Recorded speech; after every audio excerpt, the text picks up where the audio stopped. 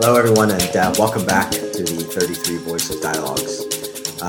You are in for a treat today, because if you are, as I was, ever doubted the power of your mind, I think you're about to get a jolt, because with me today is someone who's going to share a remarkable experience of, I guess you can call it survival, endurance, and certainly testing the true limits of your human mind.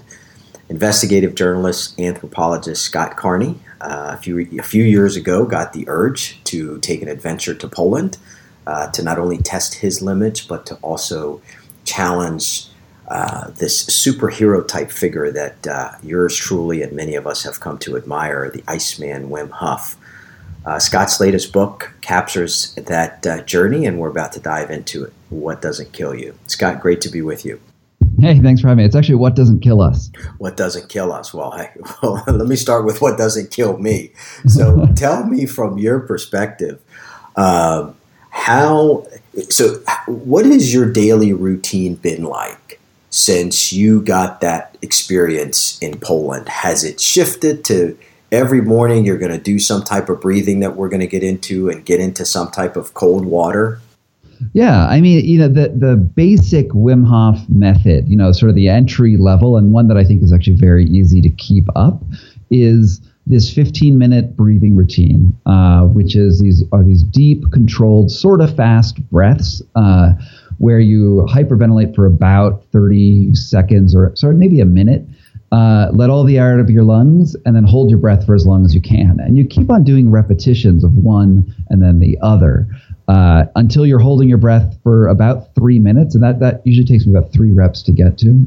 And then I do one more rep where I'll breathe really fast and then let all the air out of my lungs and start doing push-ups while holding my breath. And I usually do about 50 push-ups, like that.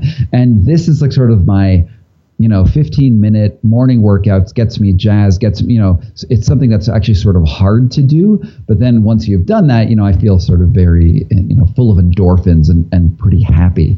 And then I'll go and I'll take a shower and I'll turn it to the cold at the end for about a minute or two. And that's my morning routine. And I do it with my wife every morning.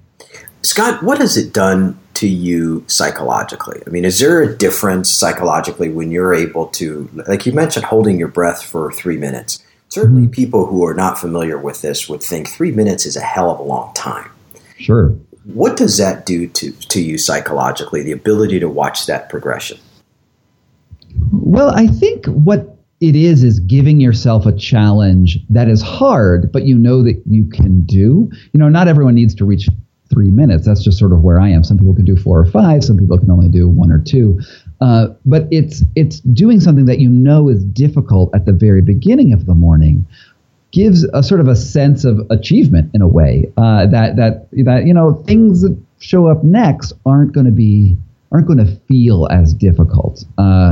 It also eliminates some of the mental clutter, because when you're doing this practice, you're breathing really hard and you're pushing yourself, and you're not going to be thinking about the other things in the world, right? It's sort of meditative. It sort of brings you to a center. And that's what I really like about it. It really gives me sort of this boost early in the morning, just to find myself through a physical practice, not just like sort of a sitting and meditating on a cushion sort of thing. This is something that's very quick, very visceral. Well, 15 minutes is not very quick for people who haven't done it, but obviously it makes a big difference. I know that at first, before you went, you were a skeptic, as many people who watch his stuff. But for you personally, was there something deeper that drew you to this work or to his method? Well, I've been an investigative journalist for a little bit over a decade, and a lot of the original work that I did, the sort of early career stuff, was looking at charlatan gurus and spiritual quests that go incredibly awry. And what I discovered over the years is there's a drive for people who want to accumulate superpowers, these are things like levitation and walking through walls and telepathy. And there's a lot of people in these yoga and meditation communities who really want to achieve these sort of, almost miraculous powers. And they pay a lot of money for it every day still. Certainly. Yeah. It's a huge thing. And in fact, my uncle is one of the founders of Transcendental Meditation, which is also sort of one of these very big organizations that makes very big promises. And so when I heard about Wim Hof, I had just written a book about a guy who died while meditating on a mountain in Arizona. And I heard about Wim Hof's claims, which were he can raise and lower his body temperature at will, control his immune system, and make you feel warm while walking around in your shorts in sort of Arctic, snowy environments. And I thought that this guy was just another one of these charlatan gurus going to be involved in sucking up your money and potentially putting people in dangerous situations. I mean, sitting on an iceberg in your skivvies doesn't sound safe, right? So I was one of the first journalists really to cover Wim Hof in a serious way. And I flew out to Poland with the intention of, seeing if he was a charlatan and, putting myself through his method, because as an investigative journalist, I believe that you got to give people a fair shake. But I was very ready to be like, this isn't working. This guy's, a fraud. But it turns out I was wrong. Like in the matter of a week, I went from a guy who was living in Los Angeles and palm trees and perpetually summer weather to someone who is able to stand in the snow for an hour at a time, be warm. And eventually I hiked up this mountain in Poland in the middle of the winter that stopped the Nazi army, right? It's the winter that stops Napoleon. It's remarkable. I mean, there's no other way to describe it. And I was warm. I was sweating this whole time. And after doing that story, I knew I had to write a book, because how often is it that you get disproved so hard, right? He wasn't a charlatan. He actually made me do something that I had no idea that I could do. Well, he talks about the science, and the way that he describes it, it's convincing, right? The formula seems to be really simple. This breathing technique that you talked about, this whole idea of mindset and the cold exposure. Mm-hmm. The science behind it is hard to argue, but from the perspective of being an investigative journalist, how do you pinpoint that certainly it does help your immune system, and certainly it does help with your health, and and make you healthier and increase your longevity? And I mean, do you get that deep? There's two things, right? There's personal experience and there's science-based evidence. And the science is still catching up to the Wim Hof method. I mean, there are some amazing studies that have been done that have shown that Wim has been able to consciously suppress and redirect his immune system, where they injected him with this substance called endotoxin, which is basically E. coli bacteria that has been killed through a heat process. And usually when you get injected with endotoxin, you have this like huge fever response, runny nose, high temperature, aches and pains and all that, the primary immune response. When Wim was injected with it under laboratory settings in Radboud University in the Netherlands, he showed no response. Basically, he just complained of a mild headache, which really fascinated and astounded these immunologists who were studying him, because that's not something that people are supposed to be able to do. They shouldn't be able to consciously suppress this autonomic response. And, Wim, one-upped them a year later when he came back and trained 12 people in the method and had all of them injected with endotoxin as well. And they all suppressed their immune system in remarkably similar ways. And so there's a bunch of science out there showing that the Wim Hof method has broken through that mind-body barrier when it concerns the immune system. But there's still certainly a lot more research that has to be done to go out and say that this is going to make you live forever, going to cure cancer, cure AIDS. We're not there yet by any stretch of the imagination. But what we can say and what we can point to are a lot of people around the world who are using these methods to treat various autoimmune conditions, anxiety, to improve athletic performance. And I've met just a startling number of people whose lives have been turned around by this method. And myself, I used to be afflicted with canker sores, which are these sort of mouth ulcers. And I think it's related to the herpes virus. And I must have been exposed when I was like 1 year old. So I had a really aggressive response to it. They would get to the size of a dime. I would get them once a month, once every 2 weeks. They'd hang around for a week, and it would be difficult for me to talk or smile. It was a horrible situation. pales in comparison to other people's illnesses, but this was mine. And after doing this Wim Hof method, I tried everything I could imagine, changing toothpastes, taking things in and out of my diet, all that stuff. But when I found the method as an ancillary thing, my canker sores just disappeared. They stopped coming. And it wasn't an intentional. That's the only thing you changed.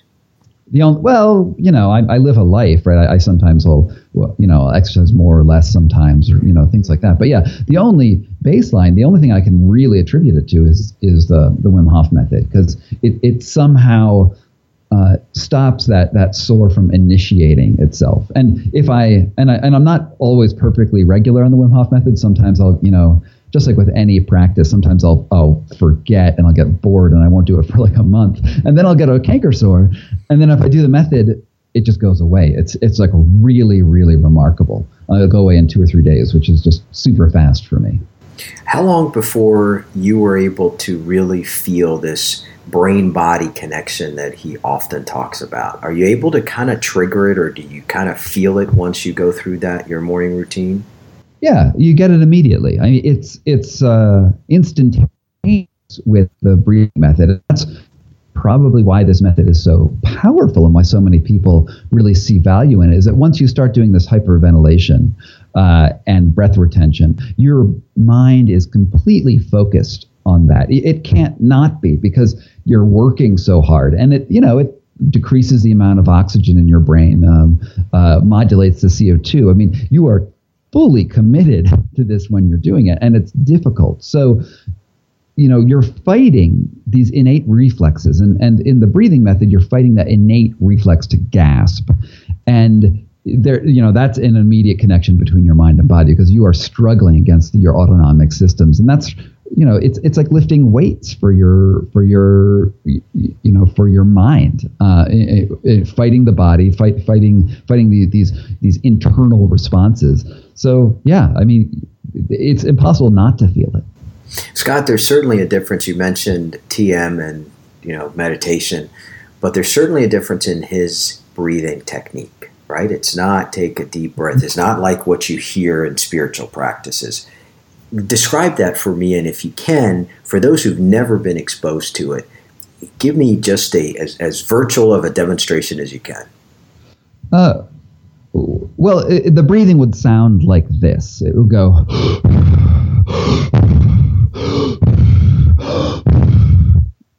for about 30 breaths, so that takes about a minute, and then you exhale and you'll get dizzy and you'll get lightheaded, and maybe you'll hear like a whooshing sound that's really common, or it forces you to be in touch with your physical changes as you do this. Then you exhale all the air out of your lungs, and you hold it with empty lungs for as long as you can. And the first time it won't be very good, the first round, because you're just sort of preparing your system. But the second round, it gets much better. And the third round, it gets much better than that. And you could do this for an hour, and you'll get, I think I've gone up to 5 minutes if I did it for an hour. Wow. So what was the other part of the question? The breaths are 30 per round, right? So yeah. You're the 30, and then you hold your breath 30, and so forth and so on. Right. Well, one of the things I wanted to ask you, that you just triggered something else when you mentioned that. I've given your book to several people, and one of the questions they come back at a lot of times, especially kind of this more emerging generation, is, what does this experience teach you about suffering? So I tried to put it in the context of, you're not really suffering, but from an outsider's perspective, it looks like you are when you're doing what you're doing. Sure. How would you respond to that? Well, what is suffering in the first place, right? In a way, we're doing is fighting this innate sense of comfort that every human has all the time. Like, we live in this constantly invariable temperature, right, where it's 72 degrees all the time, where your body doesn't have to put in any work, and that feels comfortable. It feels great. Right. It doesn't feel great. It just feels, okay, this is normal, right? This feels normal. And then as you say, in normal, your ability to tolerate higher or lower temperatures gets worse. I mean, you're in San Diego, right? Uh-huh. I guess it's beautiful there all year round. But let's say you were to go to Arizona, and in the middle of the summer, it's going to hit 90, 100 degrees, and you're going to feel boiled in that time. But, humans can deal with these variations. If you acclimatize to that, you would be fine. But what happens is that people who are in Arizona were like, oh, it's too hot out. They flip on their air conditioning and they just don't want to give their body the ability to adapt to environmental changes. So, the way I see it is that question of suffering. Are you suffering when you're doing this is well, to use, for lack of a better word, it's bullshit. Because humans are supposed to have variation. What they're seeing is that, oh, you're challenging yourself. Oh, you're pushing yourself outside of what my comfort limit would be. What they think should be suffering. But really, you're engaging yourself and you're using your body in a way that it was meant to be used. Our species, human species, Homo sapiens, so like you and me exactly, have been around for about 200,000 years. And in that time, we had constant variation in temperature and environment and pressure and all the, sort of changes that would happen. And it was our bodies that had to adapt to these changes. And the bodies that didn't adapt to the changes or didn't do it rapidly enough perished. They just died. That's the process of evolution. And it's only been in the last centimeter of this evolutionary mile that we've had complete control over the environment around us, and our bodies are static now. And what I'm pushing against here, and what WIM is pushing against here, and what many of the people I write about are pushing against, is this sense of stasis and this taken for granted comfort that we have. Scott, so prior to this, had you made it a regular practice to challenge your own limits, specifically physically? Was Not that a regular really. part of your life? I still don't consider myself an extreme athlete or anything of that sort. I mean, this is just one way that I challenge myself. But I would say in my career, I've always been a risk taker. I've always been someone who has believed in the long game, that if you take a good, smart, and calculated risk, and that most people might think crazy, can pay off in really good ways. And I'm a freelance writer. I've been a correspondent. I'm the sort of guy who will walk into the middle of a den of mobsters and ask them about their murder records. And I've always been able to do that in a smart way and get out, even though these situations can be risky. So I think that's where my interest in this method shows up. Is that in my world, I've always been able to push sort of this sort of viewpoint of what is actually risky and what is not. And so the Wim Hof method has surprisingly been very good for me. How do you define risk?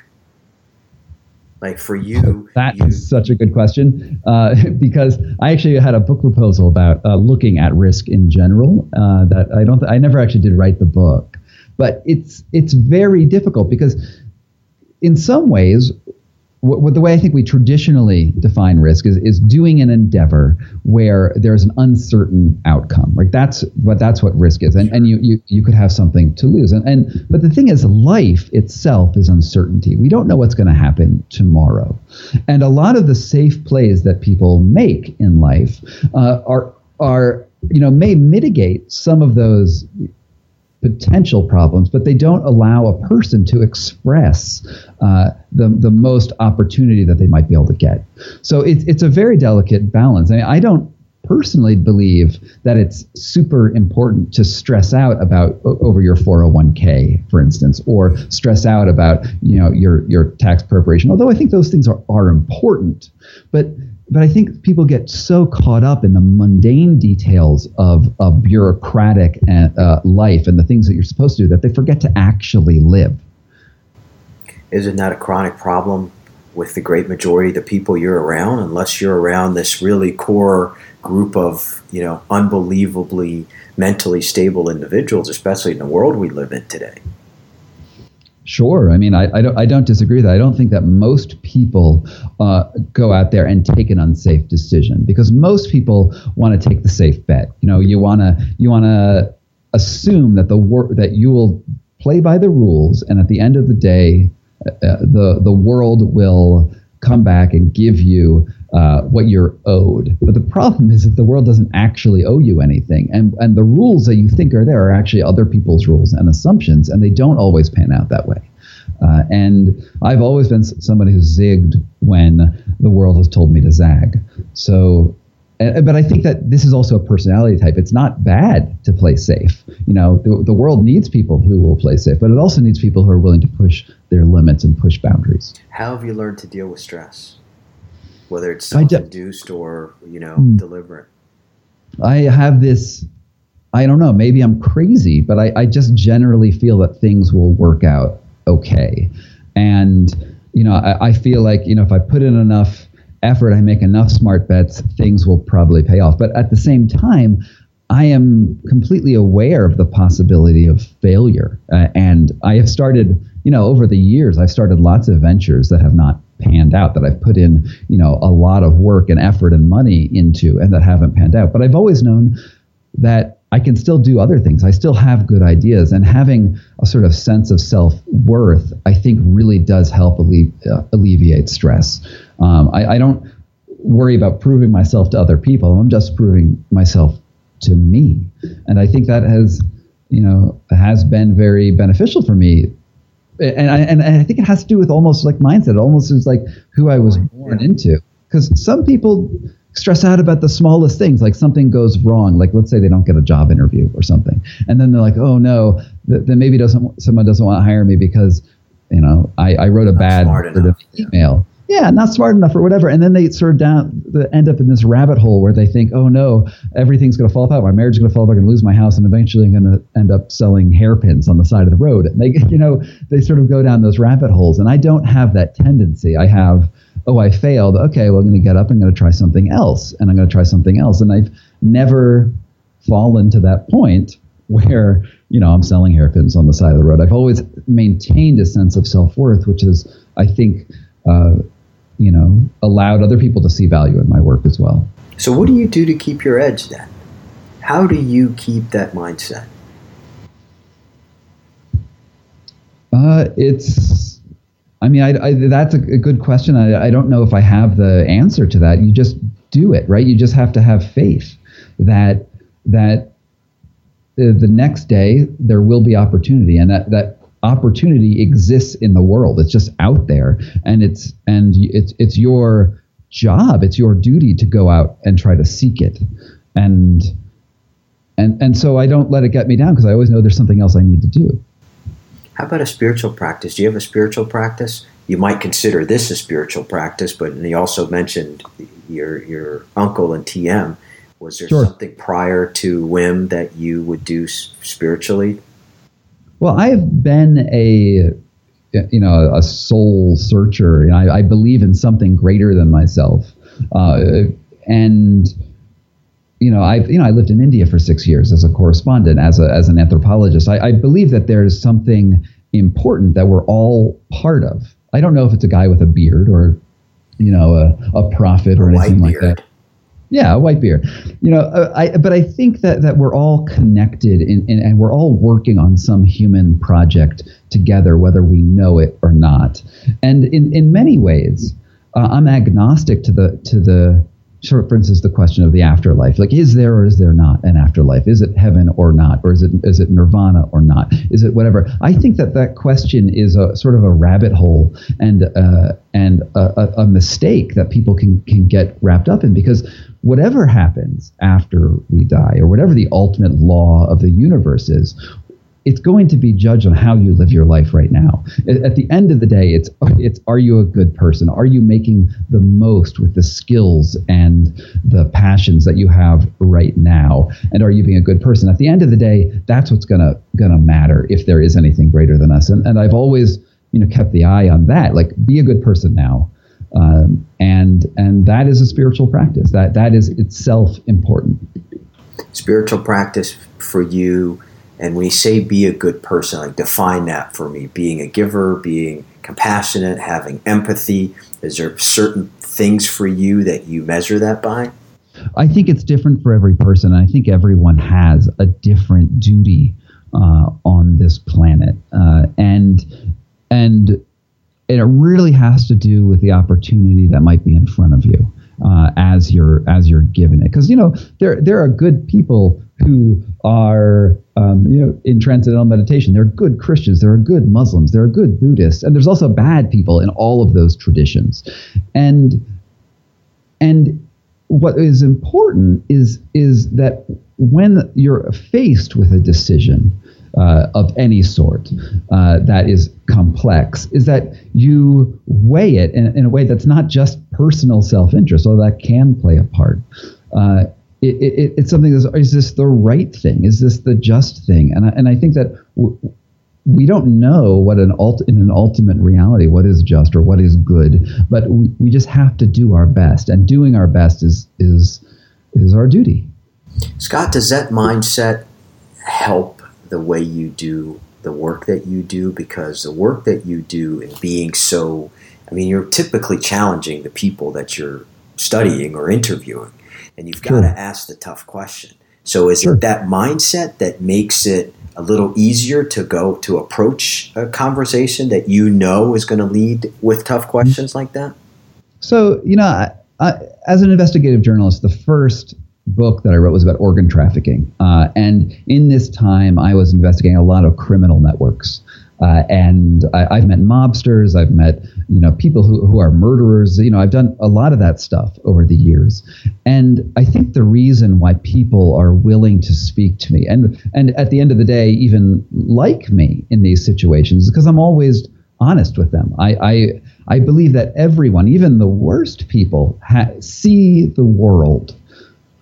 I think there's probably, maybe not everyone, but most people. 2 or 3 bad people out there. Yeah. There are some truly bad humans out there, but most people think that they're good people, right? And most people think that the things that they do are necessary in one way or another. And when I try to interview someone, I try to see it from their perspective. I try to understand why that mob boss I interviewed in Bangalore, 10 years ago, I was surrounded by guys with guns, and he was telling me, he was very standoffish at first. And then, I asked him why it was necessary to do the things that he did. And he was involved in extortion and several murders.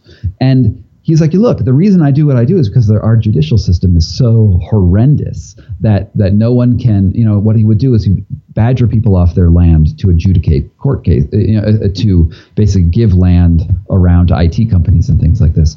And he said that he was necessary. He was a necessary part of a bigger system. And, he can still be a bad person. He can do things that he can say, yeah, this was not a great thing that I did. But he also sees, that it's something that is also external to him. And so he can rationalize it through that lens. And that's how I've always approached people. I was like, if I can see it through your lens, I can understand why you think you're a good person. Then I can, write about that. And it doesn't mean that I let them off the hook by any means. I mean, this guy came out not looking great in the article, but it has certainly allowed me to have empathy for them at a certain level. And I think that level of empathy is important, because everyone, no matter who they are, tries to live a good life. All right, 2 more questions for you. I knew that you were going to be fascinating much more than Wim's method. How do you know when you've asked a great question?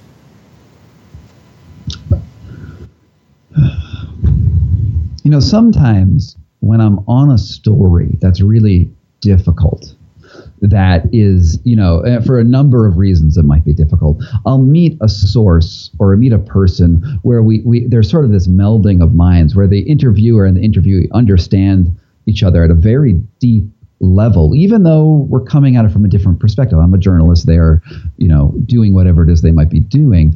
And there's actually this sort of weird sense of almost love for a person when you have that meeting of minds. And it doesn't mean that that when you have this sensation and have these feelings that you're going to let someone off, but you can understand them. And you also know that going forward, when you write the thing, you're going to give them an honest approach. And I think that when you sense that honesty, then the questions just come. In fact, sometimes you don't even ask the good questions, right? Sometimes the good questions ask themselves, and it's really just that meeting of minds, which is so important. Is there a method to how you open your interviews? Is there do you have an approach to opening, especially these, potentially controversial interviews? No, I wish there was. You just sort of go in there and you wing it, which is unfortunate. I mean, it's always about reading another person, right? It's always about trying to see where they are and where you are and where you can meet. So there's never, like, sometimes I'll write out a list of questions, a list of goals that I want to get out of the interview, but I rarely refer to it. I rarely go back to this. In the preparation, is your mind at that point prepared enough to go in there and have more of a conversation than an interview? Yes, absolutely. Like I'll have, I will ask questions that will get me to a point eventually. And I know, for instance, in a magazine feature, there are certain types of stories that are more important than others. But I just have faith that they'll come out if you ask enough questions and you talk enough. But it doesn't always happen. Sometimes it's really hard work, and those interviews aren't always great. Like, not every interview turns out perfectly. But with enough effort, I know that I can get the stories that I need. All right, last question for you. How do you measure your state of happiness? You seem to have a terrific mental framework just about life and what it means to you personally, and everything that anytime that I've seen you, whether speak or be interviewed, and even in your writing, you just seem to be very well grounded. How do you measure that state of happiness? In time. I measure it in the amount of time that I'm able to devote to myself and devote to things that I enjoy.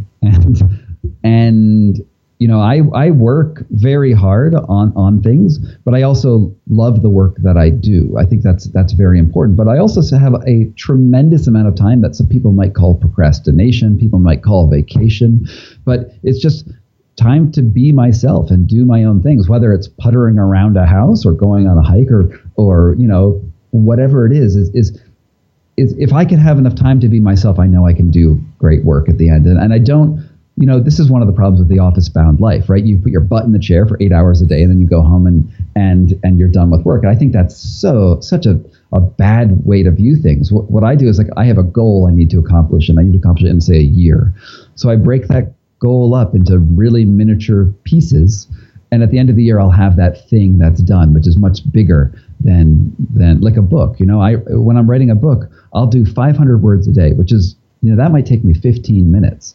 But I feel like after I've written that 500 words a day, I'm done for the rest of the day. I can do whatever I want, and that's my time after that. But if you add it up, 500 words a day for just during weekdays, right? So let's not be crazy. That's 2,500 words a week. A book is 80,000 words. That gets me a book in 10 months. And sometimes I'll write, 2,000 words a day or something. But I keep to that structure, and there's a big payoff at the end. And I didn't have to waste my day because I accomplished goals. And I think that in the world, if we were more goal focused and instead of just, time sucking focused, I think we'd all be happier, better people. And is there a certain number of goals you give yourself, especially big ones in a year? Do you have 3 or 4, or do you have, is there one major goal you try to accomplish each year? I try to do one thing a day. Like, just one sort of thing that gets me one step closer to a goal a day. And sometimes I'll do 2 or 3. But, like, if I do one, then I'm happy. And I can sit back and say, I know the rest of everything else will take care of itself. And I think people often will take a big project and try to do the whole project in their mind before they've gotten to it, right? And they think, in the case of a book, they'll be like, oh, I should plan out the first chapter and last chapter. I'd be sure this all fits together. And so they sort of tackle the monolith all at once instead of taking up this sentence needs to look like this, or that, and taking the very micro approach with the understanding that you have a architecture that you're just filling in. And yeah, I mean, that's I think the message that I'd love to, people to know is that every big thing starts is really just an amalgamation of lots and lots and lots of little things. Well, you're a hell of a role model. How can people learn more about, obviously, in addition to what doesn't kill us, just all of the different things that you got yourself involved in? Well, I have a website, scottcarney.com. I'm on Twitter and Instagram as with SG Carney. And, Google, I've done radio interviews and TV appearances and all sorts of stuff. And if you want to listen to the audiobook for What Doesn't Kill Us, because my voice is just so sweet, I recorded it myself, and you can go download it on Audible or iTunes or wherever they do audiobooks. And I'm really excited about people engaging with this work, and I think that's why this book is so special, is because it gives you some practices, some things you can do, as well as a really awesome journey of my own sort of transformation as I go from being a very skeptical person to someone who's like, this is really, really cool. Well, it's absolutely a fabulous book, and hopefully we can continue our dialogue around this. Thanks, Scott. All right. Thank you so much, man.